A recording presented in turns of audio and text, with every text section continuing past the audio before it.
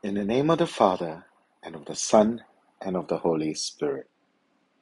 Cleanse my heart and my lips, Almighty God, that I may proclaim your gospel worthily. The Lord be with you. A reading from the Holy Gospel according to Luke. Jesus said to his disciples, I have come to bring fire to the earth, and how I wish it were blazing already. There is a baptism I must still receive, and how great is my distress till it is over. Do you suppose that I am here to bring peace on earth? No, I tell you, but rather division. For from now on a household of 5 will be divided, 3 against 2, and 2 against 3. The father divided against the son against the father, mother against daughter, daughter against mother, mother-in-law against daughter-in-law, daughter-in-law against mother-in-law. The Gospel of the Lord. Don't make waves.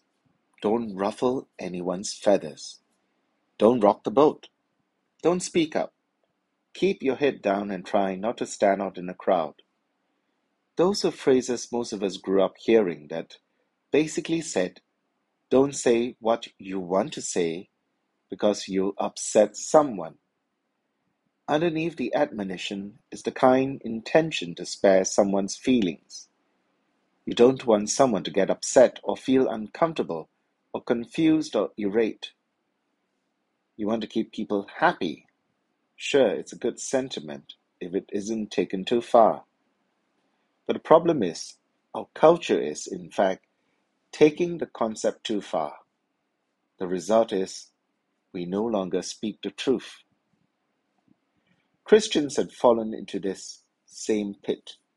We sometimes don't speak the truth because we don't want to make others uncomfortable.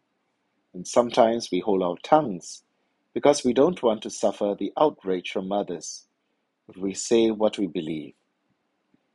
If we fail to recognize that our main task is to be on fire for the gospel and to faithfully preach his message to others, our duty is not to go along with mainstream culture in order to get along. This is the point that is being made by the Lord today. He poses this rhetorical question to his disciples to get them thinking. Do you suppose that I'm here to bring peace on earth?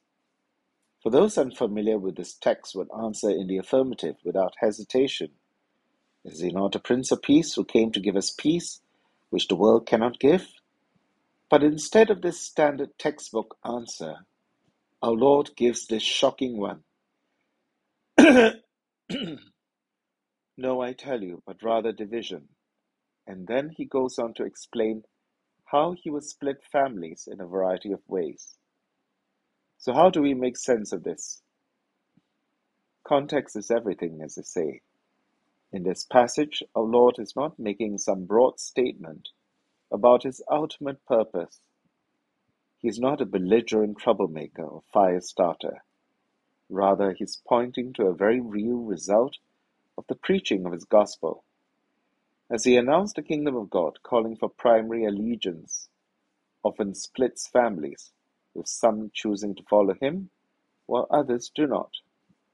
So even though the kingdom of God ultimately establishes God's peace on earth, the advance of the kingdom brings division. This unhappy truth does not, of course, imply that followers of Jesus are to seek conflict or to try to split up families. In fact, our Lord makes it clear that we are to be peacemakers and to live in peace with each other. St. Paul adds, do all that you can to live in peace with everyone. But making peace is not the same as making nice. Sometimes our efforts to bring genuine peace to a situation or relationship will in fact lead to conflict. Sometimes when we speak the truth of the gospel values, people will be offended. Yet our duty is to ultimately please God by fidelity to our mission, and not to please men in seeking their approval. Our Lord's message was hard but honest. No one who hears his word can remain apathetic, for it is meant to ignite a zealous fire within us, which is life-changing. No one who hears and considers his words could ever feel misled about the course of discipleship. But also no one who hears and considers his words could ever doubt that there is no other choice to make than surrendering to him as Lord, no other life worth living than giving every day and every breath to him, no other destination worth pursuing than eternity in his presence. His way is the only way. It is the Lord or nothing. In the name of the Father, and of the Son, and of the Holy Spirit. Amen.